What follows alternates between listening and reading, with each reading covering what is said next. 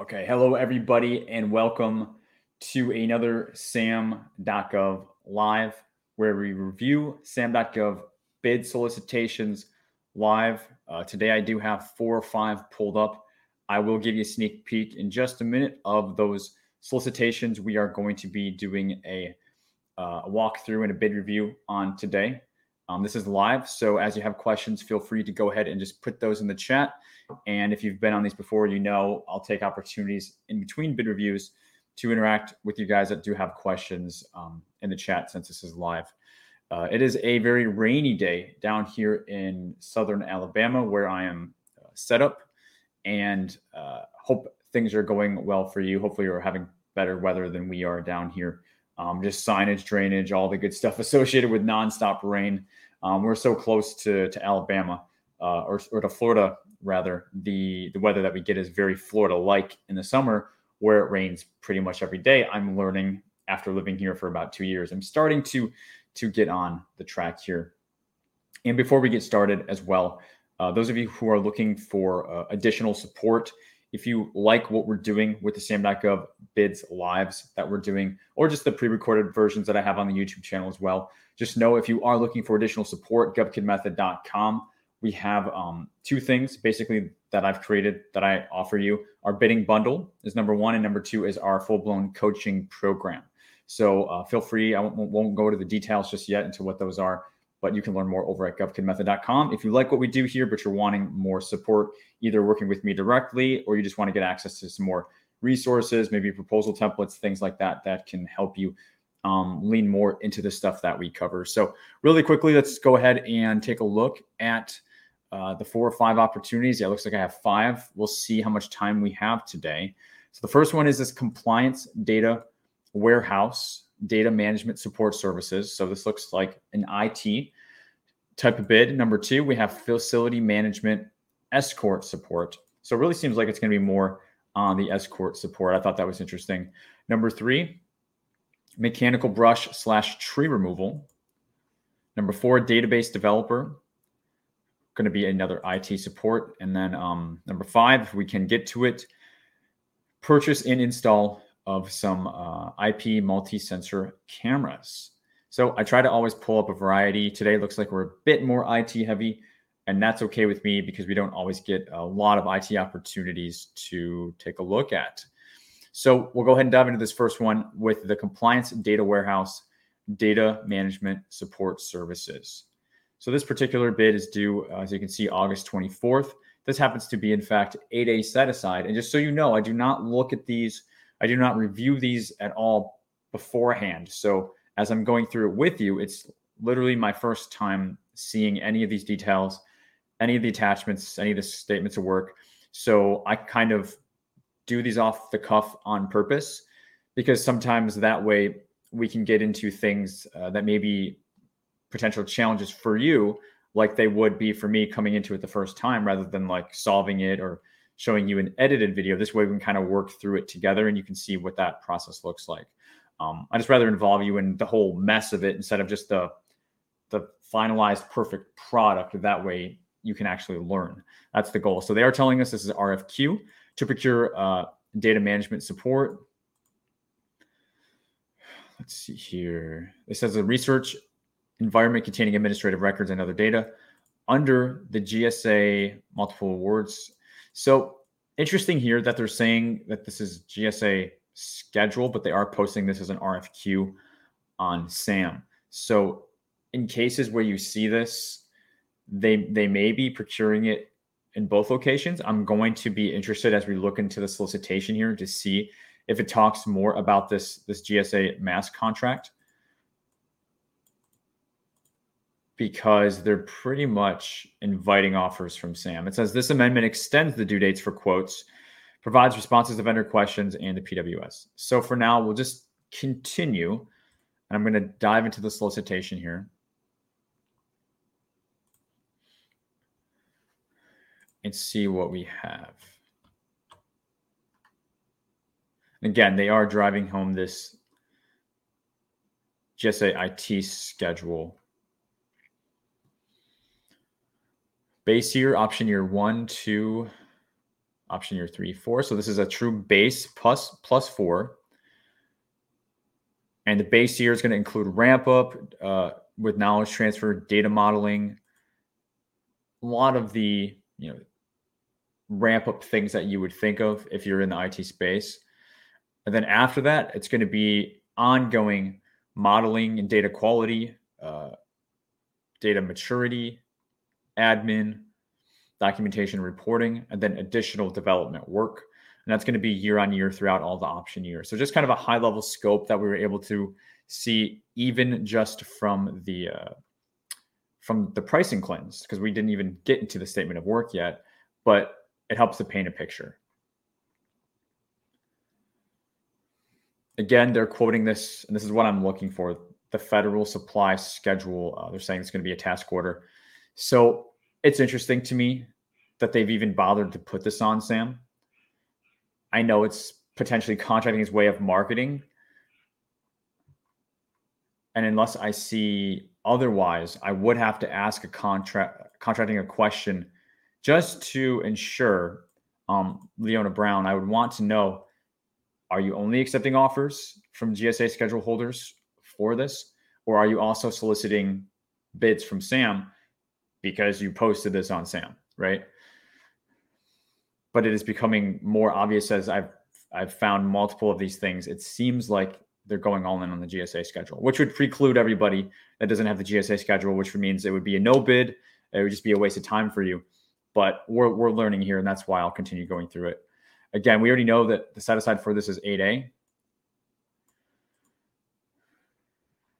Let's see. They are talking about limitations on subcontracting for the 8A program, which means the 8A has to perform a minimum percentage of the work on service contracts. That would be 50%. The only way that you could exceed that is if you are working with what's called a similarly situated entity, which means you share the same set aside and they would also be small business. So arguably, if you wanted to work with a company, subcontract or team, and have them do more than 50% of the work, then they would also have to be 8A. And then also by derivative, small business, which you have to be small business to get in the 8A to begin with. So you have to be 8A as a subcontractor. And that way, or you would have to give it to an 8A who is your subcontractor if you're wanting them to do more than 50% of the work. Otherwise, you would be basically violating the limitations of subcontracting as they are putting here. So I'm just kind of giving you the layman's terms breakdown of how limitations on subcontracting will work. But also keep in mind that only applies to contracts that are over and above the simplified acquisition threshold of $250,000. If it's under that, you can do whatever you want. You could give it to Boeing. They don't care. It's too small to be significant. Okay, so I'm going to really pick up the pace here.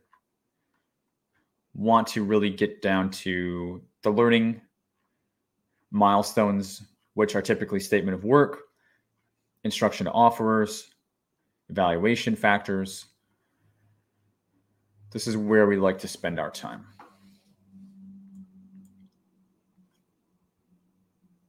So to be honest with you, this stuff is usually found towards the end. So since this is 108 pages, I am going to do a faster scroll than usual. And then as you can see, we're hit with evaluation factors as I back up. And I'm hoping to back my way up. Looks like we have some interesting stuff here. We'll take a look at that. Back my way up to the instruction to offers, which is here. So literally the last 7 pages of the 108-page document is what I'm looking for right now. I'm not saying to ignore the other pages, not at all. It's just this is where a lot of the proposal specific stuff is and how the winning bidder is going to be chosen and all these good things that you want to know when you're first looking at a bid to help you determine and perform a bid no bid. You can't perform that fully if you don't know some of these details of what's really going to be required of you to even stand a chance at winning this. So this is what I try to teach you and demonstrate to you through practice so this can be a skill that you do over and over and over again. You can get really good at this, save yourself a bunch of time so that time you're saving, you can invest into the bids that are a really good fit for you. And then you start playing the numbers game and start getting some numbers on the board. And then you can win. Okay. So let's see. The government intends to issue firm fixed price. Against the GSA mass for 54151S. Okay, it's really seeming that way. I don't know why they have it in SAM other than their selfish marketing purposes to draw GSA schedule holders back from SAM to GSA, which pretty much screws everybody else over. But, that's okay. We have a thick skin. We already know this is an 8A set aside, so most would be precluded from this anyways. And for pricing, since it is through GSA mass, they're talking about their GSA mass pre-submitted pricing.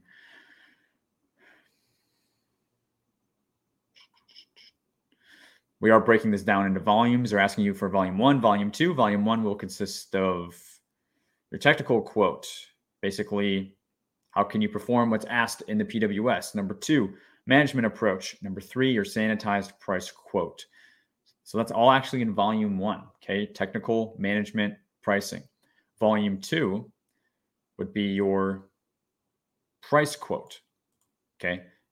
Versus your sanitized price quote. We would have to look, I would want to know their definition of sanitized versus just your general price quote.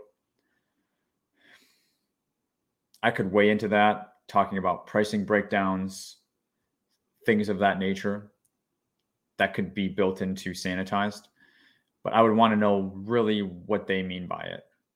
Next, fully executed copy of the RFQ. So signing SF1449 forms, reps inserts, pricing cleanse, completing all of that stuff. And then a copy of your GSA mass pricing schedule, right? So at this point, we're really confirmed.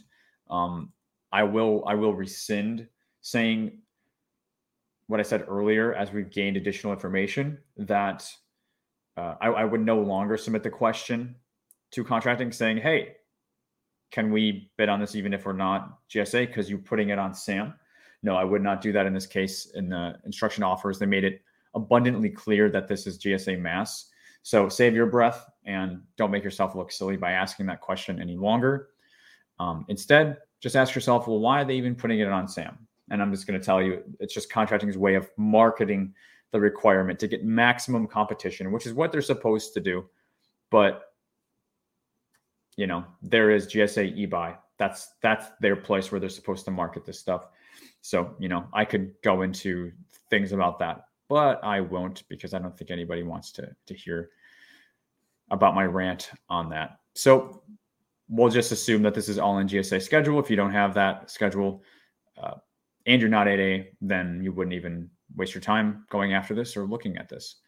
So I'll just spend 1 to 2 more minutes on this, and then it will be my intent to bounce and move on to the next one. They are breaking down, just so you know, guys, hey, technical quote. Well, what the heck is that? Then they go on to break down volume 1 technical information. What do they want? They're giving you, paragraph for each, it looks like. Then the management approach, and here's the sanitized, which I'm kind of curious, like I said. So it says sanitized price quotes shall consist of a complete proposed labor mix for the requirement that includes the breakdown. So this is, remember I said the key word, the buzzword breakdown. I had a feeling that's what they were comparing the sanitized versus the normal price quote, since they want both. And they want them in different volumes because different evaluators are going to be looking at different things, basically in isolation. And that's why they're doing that. So includes breakdown of the labor mix for each line item by labor category and the proposed hours. So if you ever see that little nugget for you, that's kind of what sanitized means. But don't take my word for it. Always ask them, what do you mean by sanitized? What is your definition? So that I can give you exactly what you want and I'm not guessing. Volume 2. I'm actually most interested in these tables. So it says, for example, if the offer submitted the following pricing, then the supporting documentation like this shall be presented. So this is actually pretty nice. These are just sample pricing tables. So saying this is what we would want for your pricing. And then maybe this is, for that sanitized or for that. I don't know if this is the breakdown because the breakdown should actually be more than this, but they're saying supporting documentation shall be presented as followed like this. So that is the purpose for these tables. That is what they're trying to communicate to you with that. Then they're relying on your GSA mass pricing. And then lastly, the evaluation, which I wanted to get to. It's going to be technical, management, and price. And my guess is that this would be best value. Yeah, so it says the mass contract and represents the best value to the government. So this would not be a lowest price bid. This would be best value. So you should go into this thing. Again, this is just practice. Whatever your thing is that you're working on, you should go into it knowing whether it's best value or lowest price so that you can have your pricing strategy to be appropriate to what's going to give you the best chance at winning. And that takes us pretty much to the end of the document. Even though we skipped about 95 pages, we got to really what mattered for this one. And now we'll check in with the chat, see what is going on today.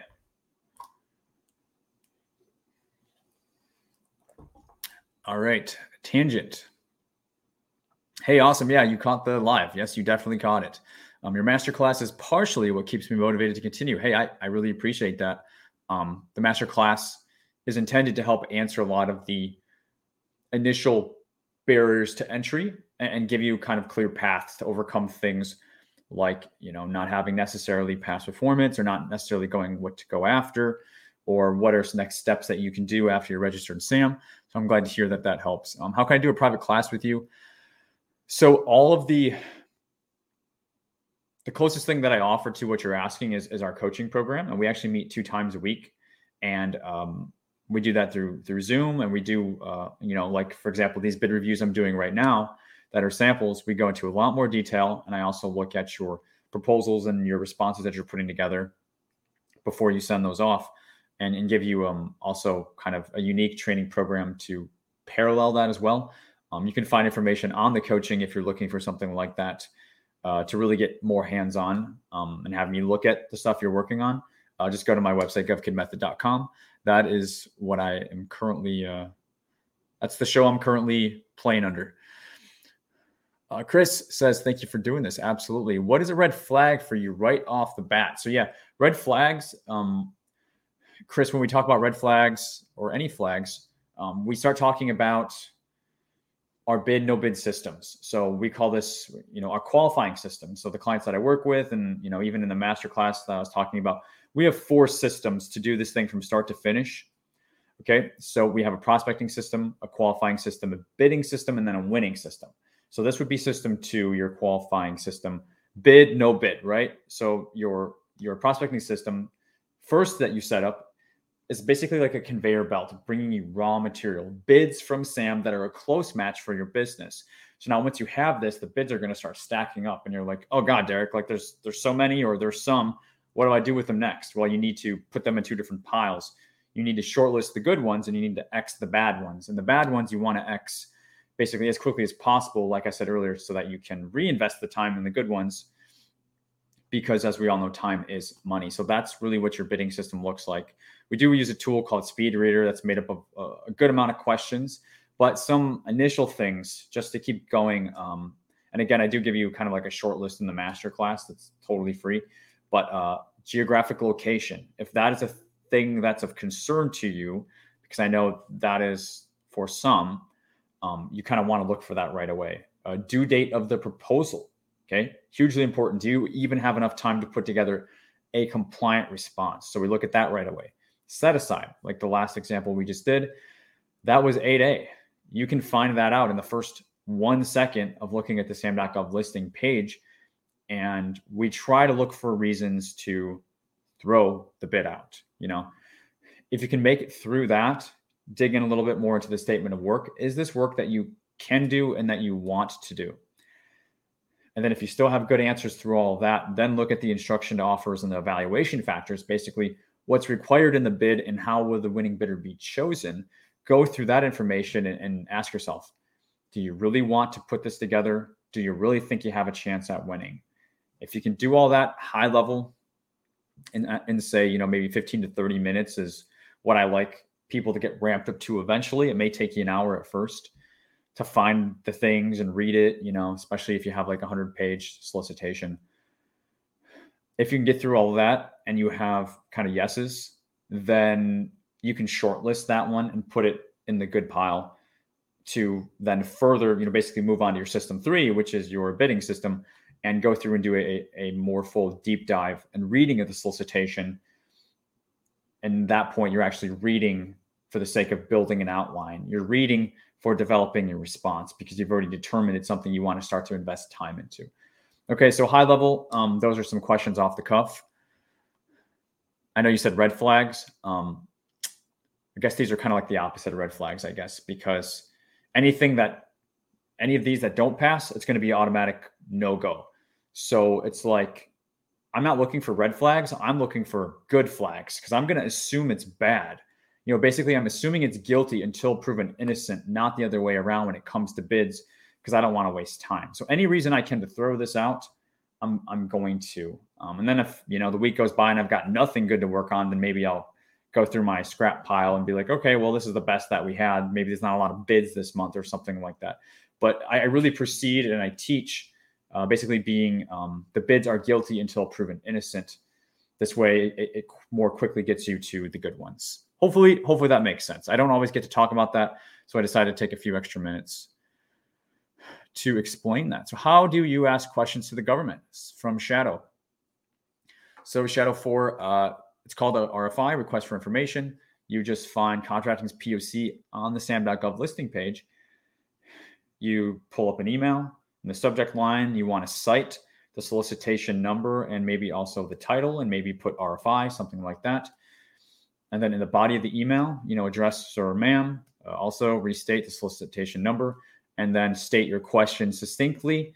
And if at all possible, be as detailed as you can and cite page numbers so that, that you're referencing your question from. It says on page such and such, what did you mean by that? So, determining on the, based on the context of your question, that's going to determine how specific you can be with citing, but you want to cite and be as specific as possible. It's going to help contracting help you as much as they can. So you do that and then you click send. So that's how you ask a question to the government. Can a first-time contractor win government contracts? Absolutely. It's happening every day, every week, every month. People are winning their first bids. Definitely. Should we be worried about the terms on the document? How do we interpret them? Yeah, you really need to go through some sort of fundamental training. Shadow, you need to go through some fundamental training because all these questions that you're having, they're kind of answered through reading the solicitation. You need to learn how to read the solicitation, and then a lot of these questions will go away. And that's what we do on these lives. Like, as you can see, I spent 10 minutes on the last bid to really go through and read to make some high-level decisions. You need to develop your skill level at reading. Yes, you should be worried about terms of every contract. It's going to come through time, though. It's not something that you're going to get overnight. There's no like one answer somebody can give you to make that go away. That will improve through practice. Tangent says, as being a middleman as complicated as being a prime. You have to define what you mean by complicated. Because if you know what you're doing, nothing's complicated, right? Like tying your shoes are not complicated for you, but for a child, it's super complicated because there's the cross, then the loop, and then the tie. So there's like 3 steps. So I wouldn't say that it's complicated. You're saying, I'm trying to stay as being a middleman. The thing you have to know about middlemaning is, and again, this is in the master class, because a lot of you want to do middlemaning. There's a legal way to do it. There's an illegal way to do it. And I explain that in a lot of detail. I give you those quote unquote contract terms, which are really the FAR clauses. I cite those. I give you the link so you can look those up and read those yourself. Again, it's just a free training on the website. And because most of you have that same question over and over and over again. So I already know the questions that you have. Middlemaning isn't complicated. You just have to know how to avoid illegal pass-through schemes. So if you can do that, and that was what the limitations of subcontracting that I'm not going to repeat, but we talked about earlier today on today's live, that is what I'm responding to when I say that. All these contract opportunities look interesting indeed. I see a lot of landscaping, paving and parking lots, even social media. Can I do anything and everything, or should I focus on one thing? So that's a great question, Chris. And last thing here, then we'll get back into some more bids just as a heads up, the next bid, guys, we're going to look at is going to be, oh, great. Looks like I was logged out, so I'll re-log in, but I can kind of see through the background here. I remember it was for facilities management escort support. So that's the next one we're going to look at. And then after that, we have a mechanical brush, tree removal. Then we have some more IT, database developers. And if we have time, purchase and install of IP multi-sensor cameras. I'll answer this last question. I'll re-log in, and then we'll dive back into that next one. But so yeah, back to Chris's question. So here's the thing, Chris. I kind of created this term called an umbrella strategy. Far too often, everybody races to get registered in SAM. They do their CAPE statement. They do their website. They have not created any proof of concept or identified a viable business model. So what happens is, what do I bid on? What do I go after?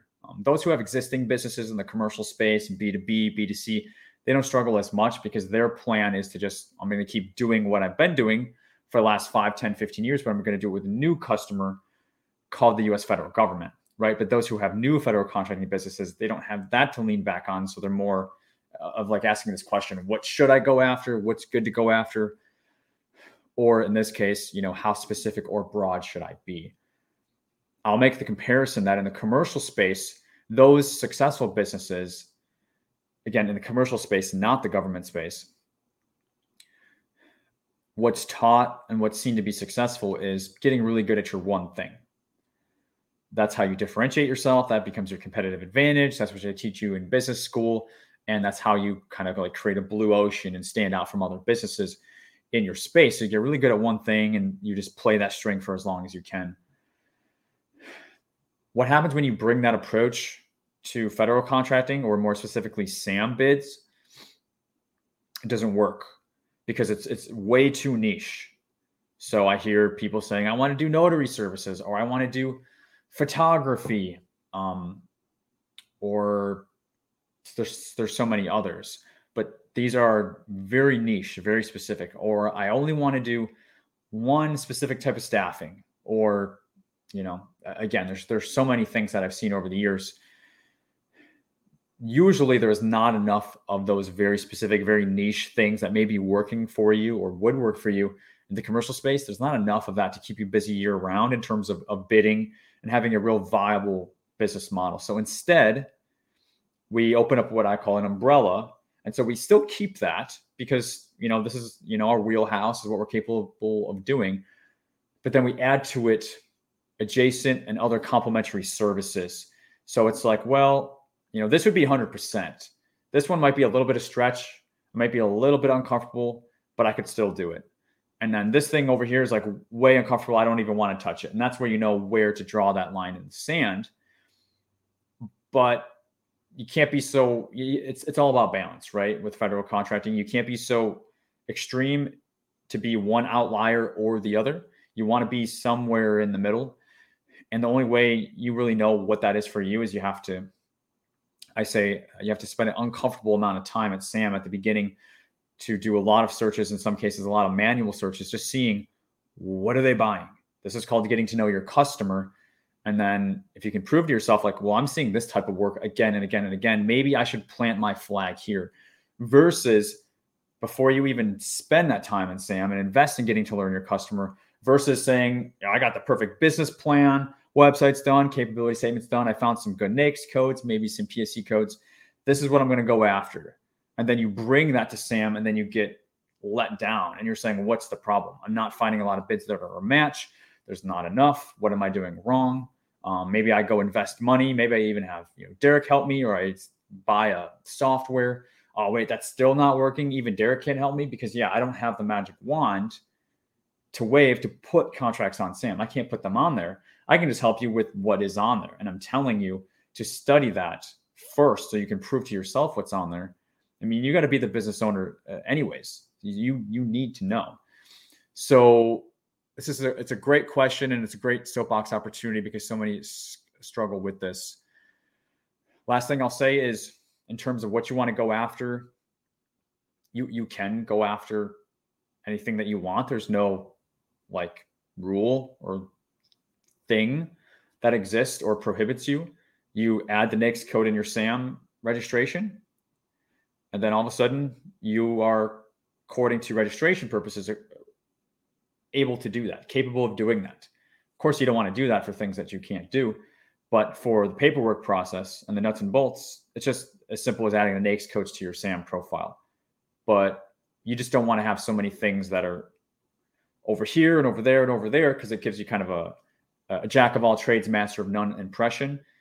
Again, that's why I recommend an umbrella strategy where you have your core, but then you also wrap an umbrella around it with adjacent and complementary services so it still makes sense. So you can still put a label and say professional services or grounds maintenance services or base ops or facility support services or whatever you want to do, because that could mean like 10 different things and could give you like a dozen different NAICS codes of bids to go after, all with a neat little bow on it that gives you bids throughout the year to go after that the government is buying again and again and again. That's how I'm seeing the successful succeed. It's not by sticking to one thing, and it's also not by going after everything. It's that fine balance in the middle. Hopefully that makes sense.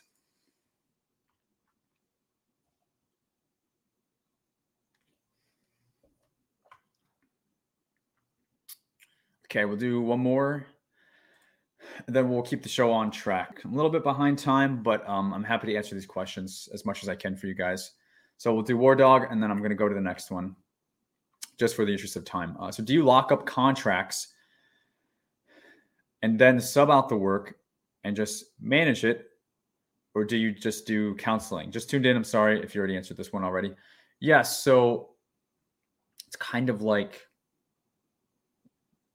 do you lock up contracts? I think you mean like secure the contract, get awarded the contract, and then sub out the work and just manage it. So yeah, again, War Dog. Yeah. If you want to rewind, this will be available on replay. This is kind of the middlemanning technique, and we did talk about this a couple different times, so I won't dive into it again. But there is a way to work with subcontractors. There's just kind of a few things that you need to look out for. Limitations on subcontracting, avoid illegal pass-through schemes, and also make sure you're aware of if it's above or below simplified acquisition. Just some keywords for you to write down that are important for your question. And you can do some more research on those. Also, since you just tuned in, the masterclass on my website, it's totally free, goes into a lot of how to do this. So you're in good hands, man. Man or woman, actually. I'm not sure. I can't make any assumptions here. But good question, and you have answers in the free training and also answered earlier on. So let's go ahead and bounce back. Actually, now's the time for me to where's my phone? Re-log in to SAM, since I definitely got booted out. So let me do my two-step authentication, and then we'll move on to the next bid. If you guys are liking this, smash that like button. I would appreciate it. Okay.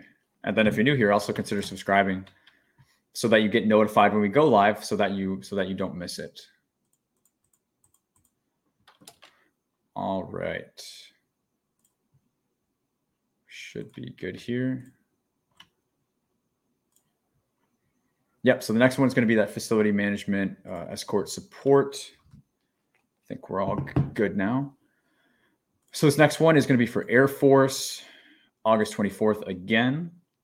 Small business set aside, not 8A in this case. The NAICS code is 561210. So they're calling this facility support services. Back to Chris's point, that's why that was one of the kind of the labels that I said to you, because there are a number of things and codes that fall underneath that particular umbrella, if it's something that actually pertains to you. In terms of attachments, we have our questions. We have mission essential contractor services. We'll have to see what that is. We have DD 254 form, provisions and clauses. Looks like an amendment, pricing worksheet. We've got quite a few attachments on this one. We have a BOA, statement of work. Here's simplified acquisition proposal request cover letter. So that'll be interesting. And then more questions and answers. Yvette is in contracting on this one. And again, this is facility management escort support.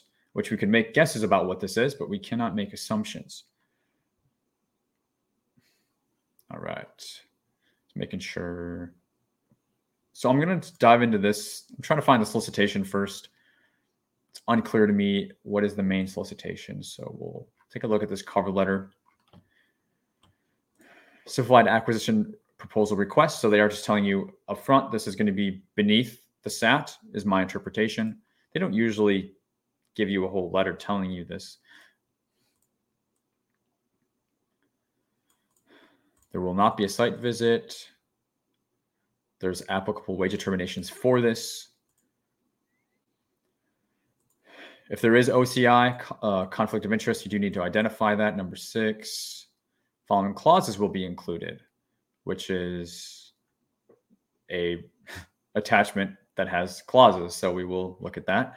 Nice of them to point that out. Number 7, your proposal must include a cover letter stating a proposal acceptance period of at least 60 days. So your pricing, your bid must be good for at least 60 days. If you don't put that, or if you say less than 60 days, you will be deemed unacceptable. This gives them up to 60 days to award the contract. A lot of times the question is, well, Derek, how long should I wait after I respond to a bid? Could be weeks, could be days, could be months. Depends on a number of things. Q&A period. These are due by August 10th, which was 8 days ago, unless stated otherwise in the amendment. And the proposals are due on the 24th. And that's all we have here. So not a big deal document.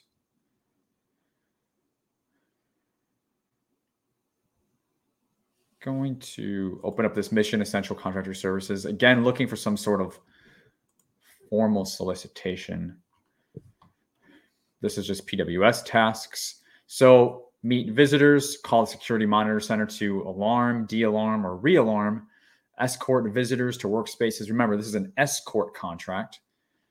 Observe visitors outside the premises, communicate with visitors and government personnel as required. So kind of multiple persons to escort, back and forth, communicate. Pretty straightforward to understand. Report trespassing, provide security management support.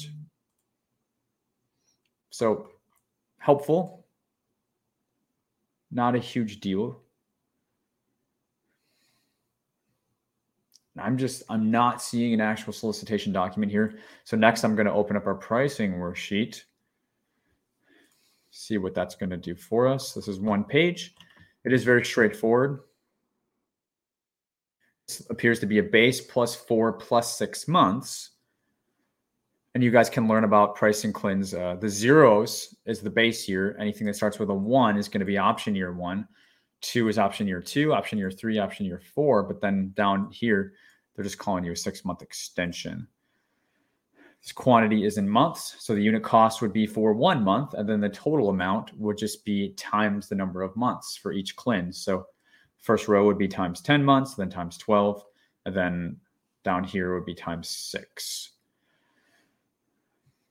They're telling us provide personnel qualified with the appropriate security clearances. So interesting. First time we're hearing security clearance. I will see if I can find more about that. And the work is to begin September 28th. This is due, keep in mind, September 24th. So my guess is the start date has a high probability of being pushed back, especially since they said, hey, your bid must be good for 60 days. Why? So they can turn it around in 3 days. I think it's unlikely.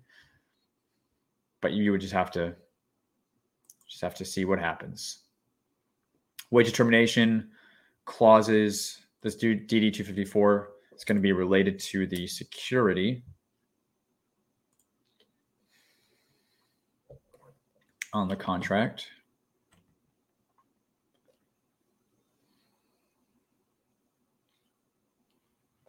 And we see here, level of security clearance required, top secret. So for a lot of you, this is going to be a no bid. Okay, so 7 minutes in, no bid.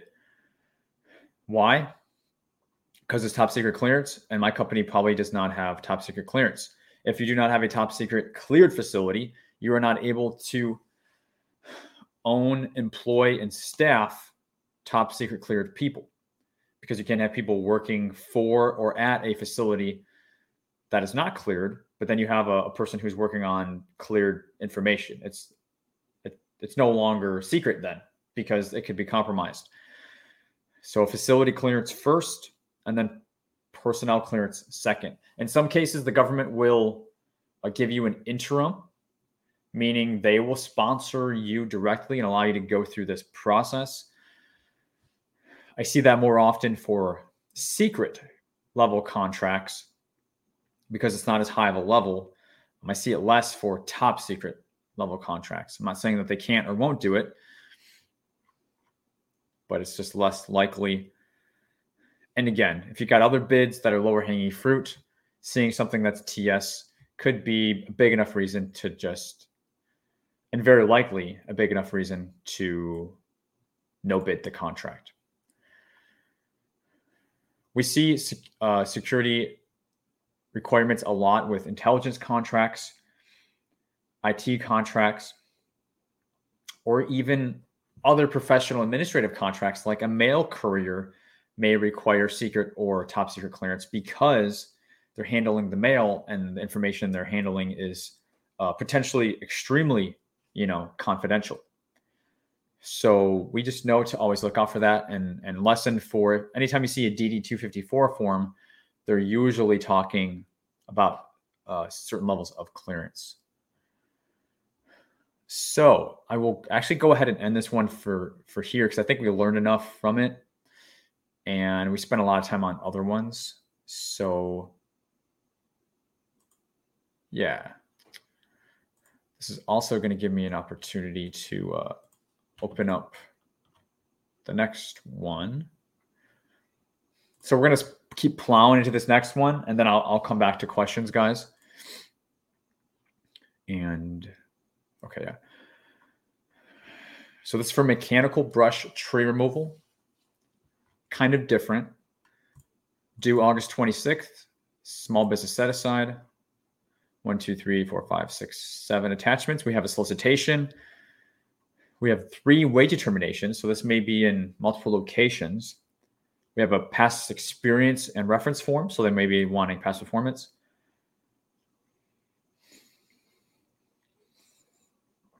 We see a statement of work. And we see a notice to quoters.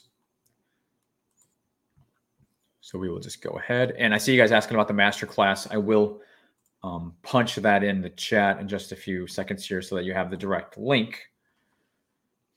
So you don't have to go hunting for that. So don't worry, I'll get you taken care of on that.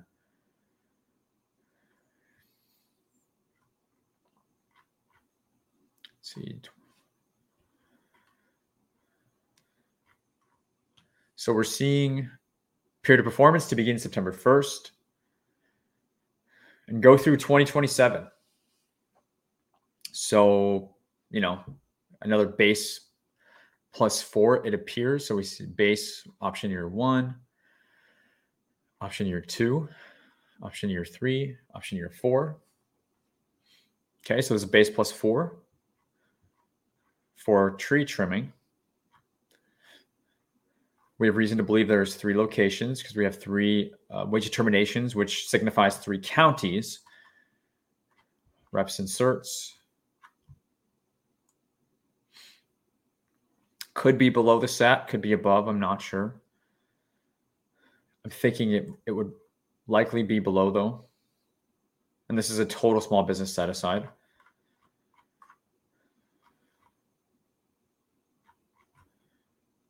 That's all we're getting in the solicitation. So I'm going to bounce next to this notice to quoters, and I'm hoping we're going to find more instructions in here.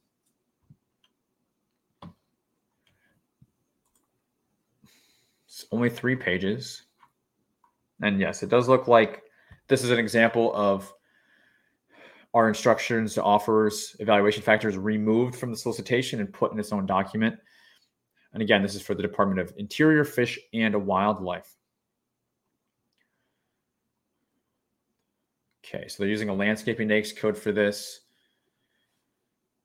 Proposals must be submitted in 2 separate volumes, a technical Let's see. Technical proposals received that include pricing information will be considered non-responsive. So what are they talking about here? Let me zoom in.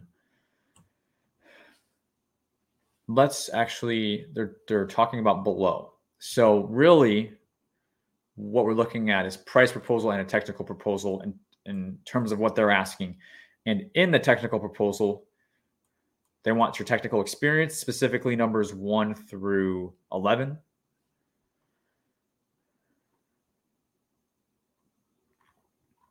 Things like, what equipment are you going to use? What are your methods of mechanical control, like mowing, mulching, and pulling? So if you're going to be working with a sub on this, the sub would have to answer these questions for you. If you happen to be in the grounds maintenance business and you register in SAM, then you would write to this yourself. What chemicals are you going to use? Treatment, restoration options. Okay, so a lot of questions specific. Contracting wants to know that you know what you're doing, or your teaming approach knows what they're going to be doing, so that they're in good hands. Any insurance, certifications, licenses required in the state of Kansas, which is the first mention that I see to the location. But if we looked at the wage terminations, we would see more specifics.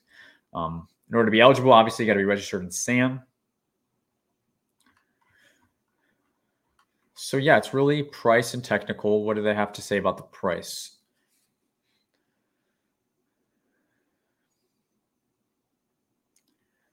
Base year and all options, we gathered that much. They want fully burdened hourly rates, which, let's see here. What did they ask us for? Did they? What did they give us? Yeah, so your quote unquote pricing cleanse for this are really in the body of the SF 1449 form. Where here they did not ask for hourly rates. Okay, they did. Now they're actually saying cost shall be on a cost per hour basis. So they did. So these do line up. This is why reading is fundamental, guys. And especially when we go through these so quickly, you can always find more by rereading. So yeah, the government recognizes that fully burdened hourly rates are subject to change for the option years. So you don't want to have what's called unbalanced pricing, where your option years are way out of whack compared to the base year. And a reasonable escalation is usually expected and accepted because of things like inflation and cost of living and supply chain and things that make factors that make projects cost more over time. You know, year 3 on a contract is not going to cost the same as the base year. So they're just telling you that the government recognizes that. So your unit is going to be hours. Okay. And then it's going to be hourly rates. So you're actually going to have, they're not giving you the number of hours. So you're going to have to estimate the number of hours. You're going to give a rate per hour.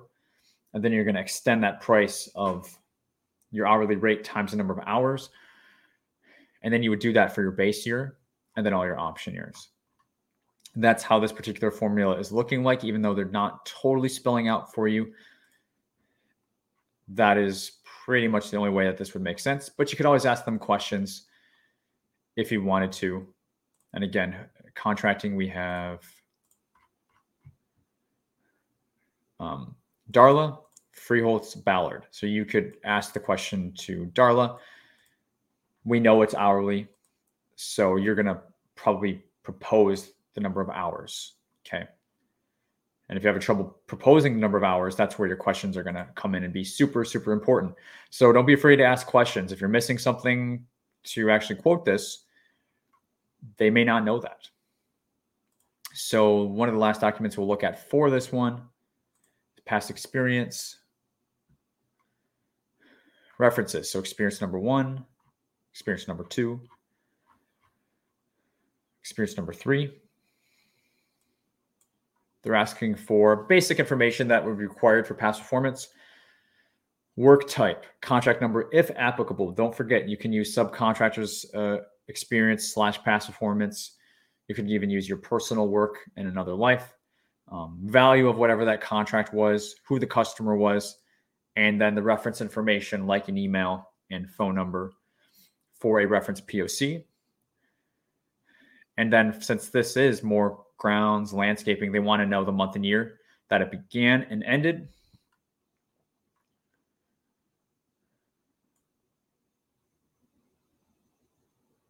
They are saying this is a combination of up to 3 contracts, which means if you don't have 3, you can make the argument that you don't need 3. You could arguably do 1, since they are saying up to 3. They're not saying a minimum of 3.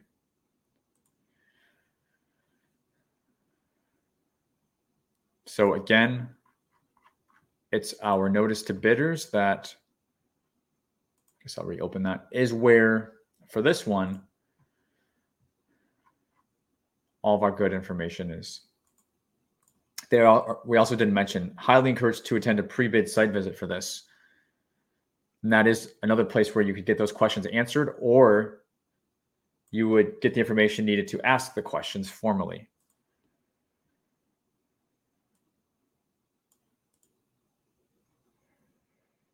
And then this Mike Oldham is going to be the POC for the site visit. Okay, so we'll go ahead and jump from this one. I think we did an adequate job. I'm just trying to keep a good pace here. Okay, and I think it is time to check the chat again. All right.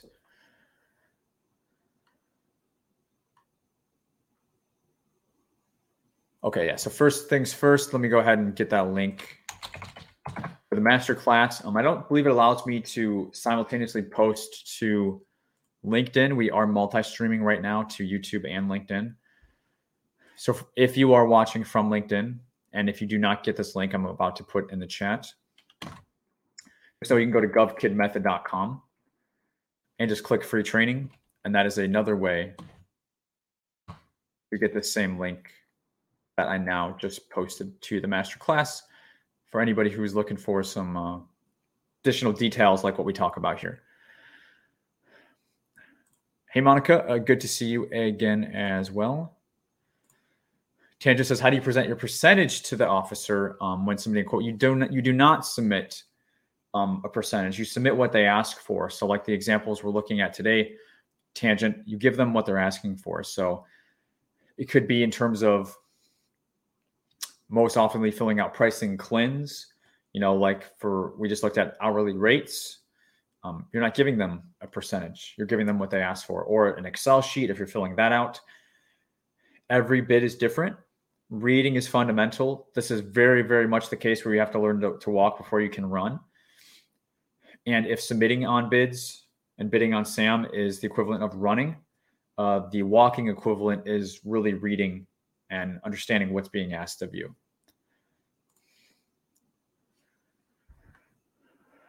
All right. All right. Hey, thank you for all you do. Absolutely. Hello. And where do you also get the masterclass? Just link that down below. Lady Code says, explain why we need to take a DoD information assurance exam to bid on a contract and what it is and how to do this. I saw this on a project in SAM. I can't explain that, Lady Code, because I'm not saying you need to take a DoD information assurance exam. So I don't know that answer. If you're saying that you looked at a contract that is requiring that, it should explain as to why you need that. It could, information assurance could relate to security. But just keep in mind, there are a number of little mini certifications that you could be asked to do if you win the contract, especially as it relates to security on government contracts. So just make sure that what you're reading, you don't need to do just to respond to a bid. It's much more likely, and it could, I'm not saying it's not, I haven't seen it, but it's much more likely that what you're seeing is if you win the contract and you perform on the contract, that you would be required to do that. Again, I could totally be wrong. I don't know. I have not seen everything in the world that a contracting officer puts out there because every bid is different. But those are my initial thoughts. It's not something that is regular.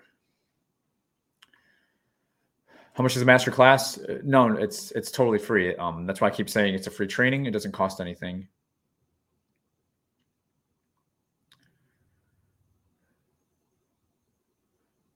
Where can we get fully burdened hourly rates formulated or verified? You can't really get them verified unless you do something like a DCAA audit. And then they could look at your overhead rates and your G&A rates and your profit rates. Those are not really largely required except for contracts over 5 million and especially over 10 million. We play in the space of like 50K up to 5 million because a lot of these verifiable requirements for pricing are not required because contracting and the federal government considers these dollar values largely under 5 million to be quote unquote insignificant dollar thresholds. So I don't get into that. It's not my space. And unless you're looking to do contracts over 5 or 10 million, it's not something that I would largely worry about getting verified. Now, if you're formulated, you're talking about a formula, meaning you're talking about how to calculate this. These are just going to be your costs of doing business. I always put the onus on you. Like, I can't tell you how to do your own business's pricing, especially if you don't even know what type of contracts you're going after. And so that's the thing. And this is, I think, Chris's question a lot earlier of like, should I be specific? Should I be broad? Or what approach works best? In order for you to go after whatever you decide to go after, you have to be able to price it. And there is no government pricing. There's no secret formula. There's no secret code. This is why if you can't figure this out, people tell you to go and be a sub because it forces you to go through the motions. I'm the guy that says you don't have to be a sub. You can prime on contracts as a new business. You absolutely can do it. I have clients that are doing it, every month, but you have to know how to calculate pricing for yourself. If you don't know what your own costs are, you stand zero chance, and arguably you're just not. And I'm not saying that this is you or anybody, but I'm saying if somebody cannot do this, you are not ready to be in this space. And arguably you're not putting in the work and effort required. If you cannot come up with a simple formula to calculate your costs. Okay. Now, again, we're not talking about DCAA audited rates that are going to be north of $5 and $10 million contracts. That's another ballpark. So if that's what you're looking at, I'm not your guy. If you're looking at, very small business contracts, up to and under 5 million, it's not something you really need to worry about. And if you do see the unicorn contract that asks for it, you don't have to bid on it, if you're not comfortable.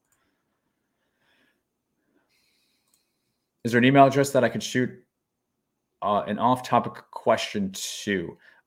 Really, that's why we're doing the lives. I don't really respond to emails at all because I get too many. Nick, so if you have something, as you can see, we're answering questions. So this is probably your best bet. What kind of LLC or company is best to open? You have to figure that out for yourself. There is no company that is best to open. All that matters is what's best for you. And I cannot help you determine that. The only thing that I will say is make sure whatever you're choosing is being bought on SAM. So spend an uncomfortable amount of time on SAM, go through a lot of different things until you can say, I'm seeing a lot of this. Therefore, I have good reason to believe if I build a business off of this, I will have something that's viable. Okay. Don't try and figure this stuff out first and then go to SAM and then it's not even there. Okay. You can waste a lot of time doing that. So work backwards from what the government is buying. That is my advice. If you worked for a company as a contractor and worked with their government-based client, can this be considered as your past performance? Yes. So that's considered personal past performance lady code. Any work that you've done, even if it's personal, and then you have your own business, or if you've left or you're doing it simultaneously, this is called personal past performance, which you are able to use.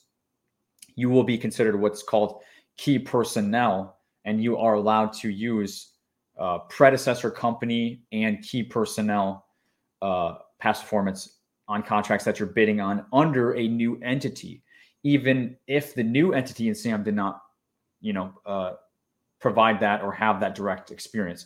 Key personnel or predecessor companies can bring that. And again, that is another thing that I cover in the masterclass in detail. And I give you the FAR clauses and the links so you don't just have to take my word for it. Hey, what's up, Gold Pipe? Past performance is viewed as relevant if you're performing as a prime or sub, not as an employee. Yeah, it's if you were once Gold Pipe, for my experience, if you were an employee on a contract and you are now the owner of a company, you absolutely can bring that experience as relevant past performance. Definitely.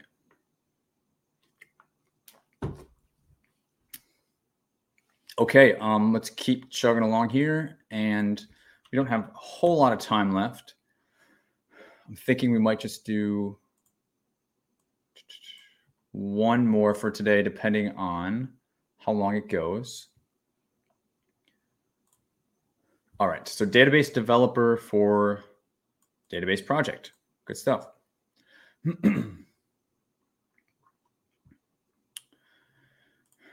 All right, due September 2nd, small business set aside. Straight up, we can see this is a base +4. They're looking for monthly pricing. Again, this is database developer.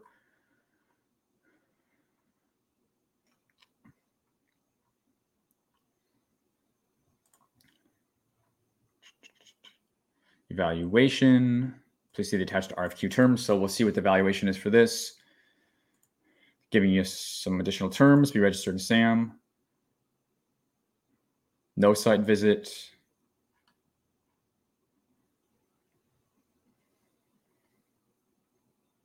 Again, this is an RFQ.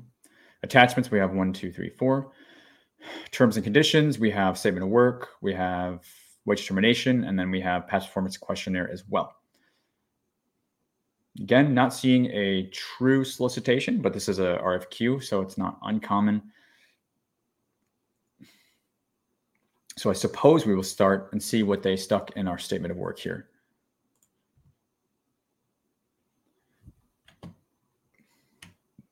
Seven pages.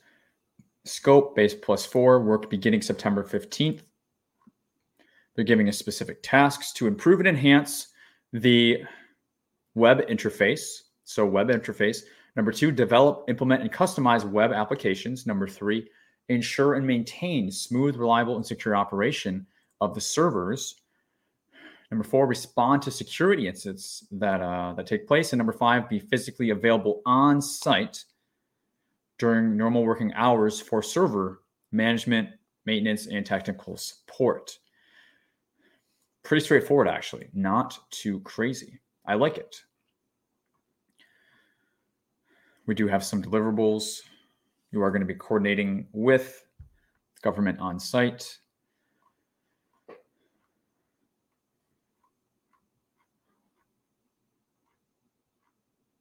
Unfortunately, we're not getting any sort of, because we do not have proposal instructions and evaluations. I was hoping they might stick that in our SOW.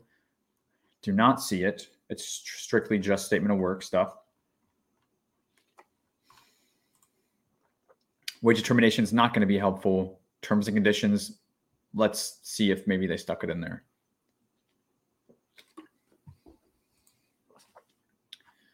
This is 20 pages. Maybe they did. Maybe not.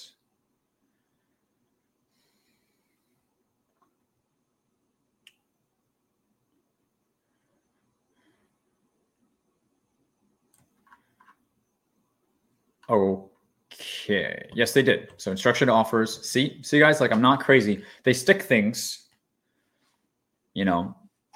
sometimes like wherever they want. So, and every single flipping bit is different. It's why you need to read, search. We want to hunt. Okay. We don't want to read page by page, line by line. We look for something very specific. That's why I'm always going through these different attachments quickly. That's why I'm scrolling, because it's a skill to hunt and find what you're looking for and know what you're looking for. That's what I'm trying to teach you to do. So quotes must be prepared in accordance with instructions, yada, yada. First things first. They want a first page, cover page on company letterhead. Must state solicitation number, name, address, UEI number, a statement specifying agreement to terms, names, titles, telephone numbers for those who are authorized to negotiate the contract. That's number one. Number two, all offers are submitted electronically. Number three, agree to hold your prices, in this case, 90 days. So the last one, or a few back, was 60 days. Now we're 90 days. So for submission, please send a copy of your complete quote to the purchasing agent, Spencer Hamilton. Quote specifications shall be some of the stuff we've already talked about. Also, reps inserts. Now they're talking about technical proposals shall address the following elements. And that's going to be A and B. So your technical proposal, so now we're kind of finding it. Technical proposal, A, describe your company's capability, your technical and management approach. So technical approach, management approach to meet the requirements of the statement of work. So if you're putting your proposal together, right, you're going to have your cover page, maybe a cover letter, table of contents if you want. You may not have to. But then in addition, you're going to have technical proposal. And underneath that, you're going to have your technical approach and then management approach. And then you're also going to describe your company's knowledge with providing scientific database developer services within the last 5 years, which sounds a little to us like past performance, right? But it's not, because down here they have PPQs.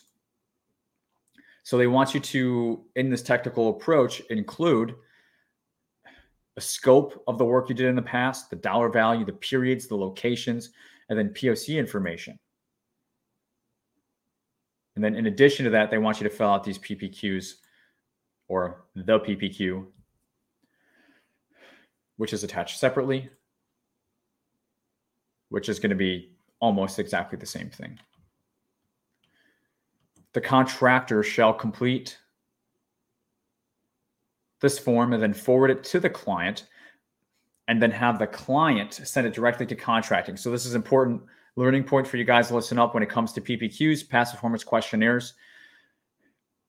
You don't have your reference give it back to you and you submit it with your proposal. No, unless they tell you you can do that. Sometimes they will. But typically you have your client, do their thing and then send that directly to contracting. Otherwise, arguably, you're filling out your own report card. Conflict of interest. So if it comes from you, it's not going to probably be counted. This gets really messy. And I know contracting does not have a better way to do this, but man, like contracting misses a lot of emails. And now when you do this, you open up. So this is why it's important that your references, they do very obvious and bold email subject lines, so that when the contracting officer receives this email, they know this is for contract solicitation number such and such, past performance questionnaire for company, blank. You want that information to be obvious and bold. But anyways, this is what they would fill out. So you as the company, you can fill this out, the first page, and then you can have your client fill out the second page. So pretty straightforward stuff. Let me get back on track here. All right. So they did stick it in the terms and conditions. We reviewed the statement of work and the past performance questionnaire. So I think we will go ahead and again, just as a reminder, very straightforward pricing table and a solid contract for a base plus 4. So we'll go ahead and call that for the bids for today. We did not get to that last one. Apologies. I'll check the chat one more time and we will call it a day.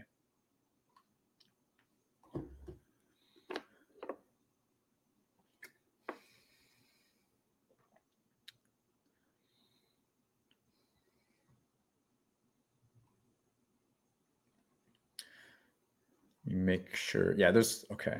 I just want to make sure I'm up to the latest. Nick says there's another YouTube channel. He talks about winning the work he subs out. That is over the amounts that you've outlined in previous videos. I get a lot of questions about this, and I don't ever weigh in on it, because if you have questions about this individual, ask them. So if they're not making this clear to you how they're doing it, that's their problem, right? I'm not going to try to weigh in what somebody else is saying, because I don't want to create back and forth stuff on YouTube. But I can just tell you that everything I talk about is cited in the FAR, and the FAR is all that matters and should matter to you. Again, the federal acquisition regulation is what binds all of us. So that is, again, that's why in the masterclass, it's like, I say this, here's the reg. I say that, here's the regulation, okay? Do subs need a cage code? They do not, but I do see that they're being requested sometimes to have a unique entity ID number, which doesn't take very long, which would be the equivalent of, in the old days, pre-April 22, of having that DUNS number. But a full-blown SAM registration with a cage code is not, as Goldpipe is saying as well. Yep. The cage code is for whoever the prime is, who's going to have the contract directly with the government. Subs do not have any contract obligation to the government. They have an obligation to the prime, which would just be a commercial-based contract. So my question or scenario has to do with hygiene kits. I found a supplier, and if I get a quote and the gov accepts my bid, I purchase these kits from Granger, sent to the place. It would be for several months. It would be supplying kits. That would be almost $1 million. Cool. Yeah, I mean, I'm assuming that you're also still referring to the middleman type thing. When it comes to products, there's something called the non-manufacturer rule that will sometimes, because limitations on subcontracting, it's 50% for services, 15% for construction, and then it's also 50% for like manufactured goods and products. But there's something called the non-manufacturer's rule that will sometimes allow the contracting officer to exclude that, which is one way, and this is just a regulation, that sometimes procurements and product buys, drop shipping can be sometimes not bound by that. So you can check out the non-manufacturer's rule. I'm not sure if that's exactly where you're going with that.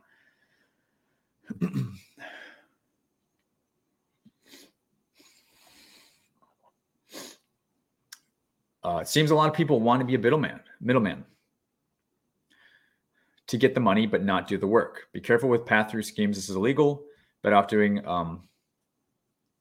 arbitration on Amazon or something like that. Yeah, for sure, Chris. Definitely. Got to be careful. This is why I never talk about middlemaning without talking about exactly what you're referencing. And I think this is the comment that was alluded to a few minutes ago. Unfortunately, there are voices out there. And again, I'm not talking about anybody specifically. I just know there are voices out there that talk about doing this, but then they leave out, oh, by the way, you could be doing it totally illegally. So I think it's reckless to tell people about middlemaning or hang it out there as something that's, oh, it's so easy to do, right? Because you give people the wrong idea, which is why you see me have rant videos on my channel. Because I lean into being safe rather than get rich quick or whatever, right? I care more about giving you guys what you need more necessarily than what you want. Some people just want to cash in on clickbaity type tactics. And again, I'm not talking about anybody in particular, but I just try to keep it real with you. And if something smells fishy, it probably is.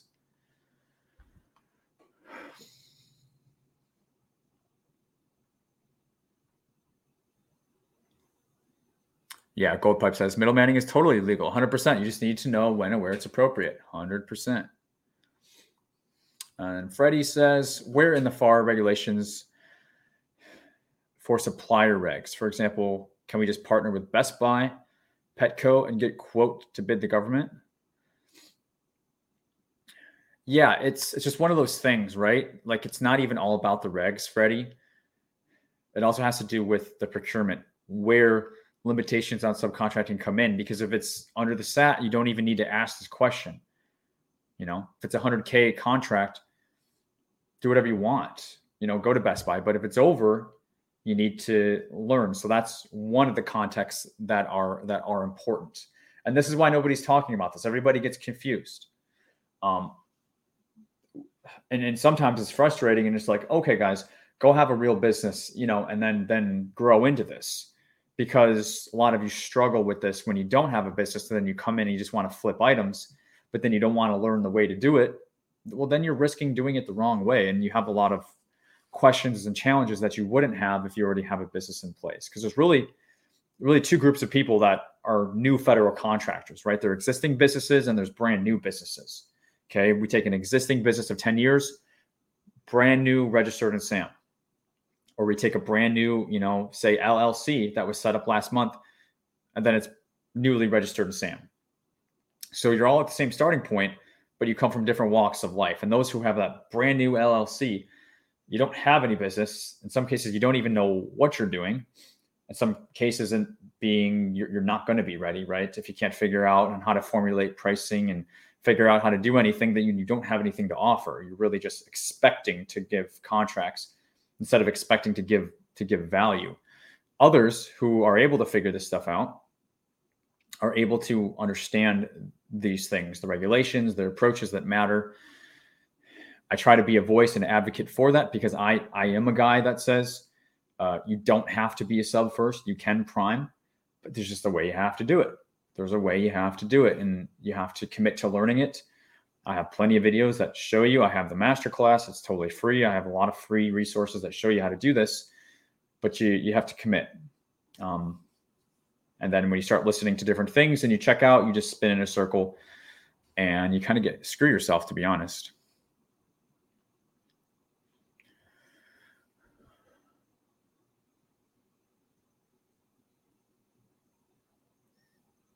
For sure. All right, guys. So a lot of great questions, a lot of great engagement today. As always, if you enjoyed this, smash the like button. If you're looking for additional support beyond live trainings, I do have 2 resources that I currently offer. I think they're both amazing for new federal contractors. The first is our bidding bundle, which is basically a combination of resources like proposal templates, of course, all your CAPE statements. And then also newly added is our step-by-step how to bid in 30 days or less on SAM course that you can go through that ties how to use all these resources together. That is on the website. And then also secondly, if you're wanting additional support, additional hand-holding, I do coaching twice a week via Zoom with a small group of clients. And if you're looking for more support like that, you're able and you're wanting to make an investment, that's what you need. You want me helping you with your, actually going through your bids and looking at your proposals before you send it, all that good stuff. It's just a fraction of what we do in the coaching. And you can find all that just on the homepage of my website, govkidmethod.com, if you're wanting additional support. Otherwise, we'll keep doing these lives, hopefully. And you can keep getting some information this way to see if you're a good fit, to see if you're in the right place, and to get some traction under your feet, guys. So looks like you guys got some great engagement going on in the chat, which is awesome. Feel free to connect offline, because once the live is over, probably won't be able to talk. I guess lastly, I'll just share. I'm a prior CEO, and I got to say, I think Derek's a very knowledgeable person, the best on YouTube for the subject with practical information for sure. Hey, I appreciate that, my man. Thank you, Gold Pipe. Just basically try to be the voice for what people need rather than what they want. So we'll call it on that note, guys. Again, if you're new here, consider subscribing, and we will see you on the next one, which I think will probably be next Monday, probably done for this week. So have a great rest of the week, great weekend, and I will catch you next time. Take care. Thanks, everybody.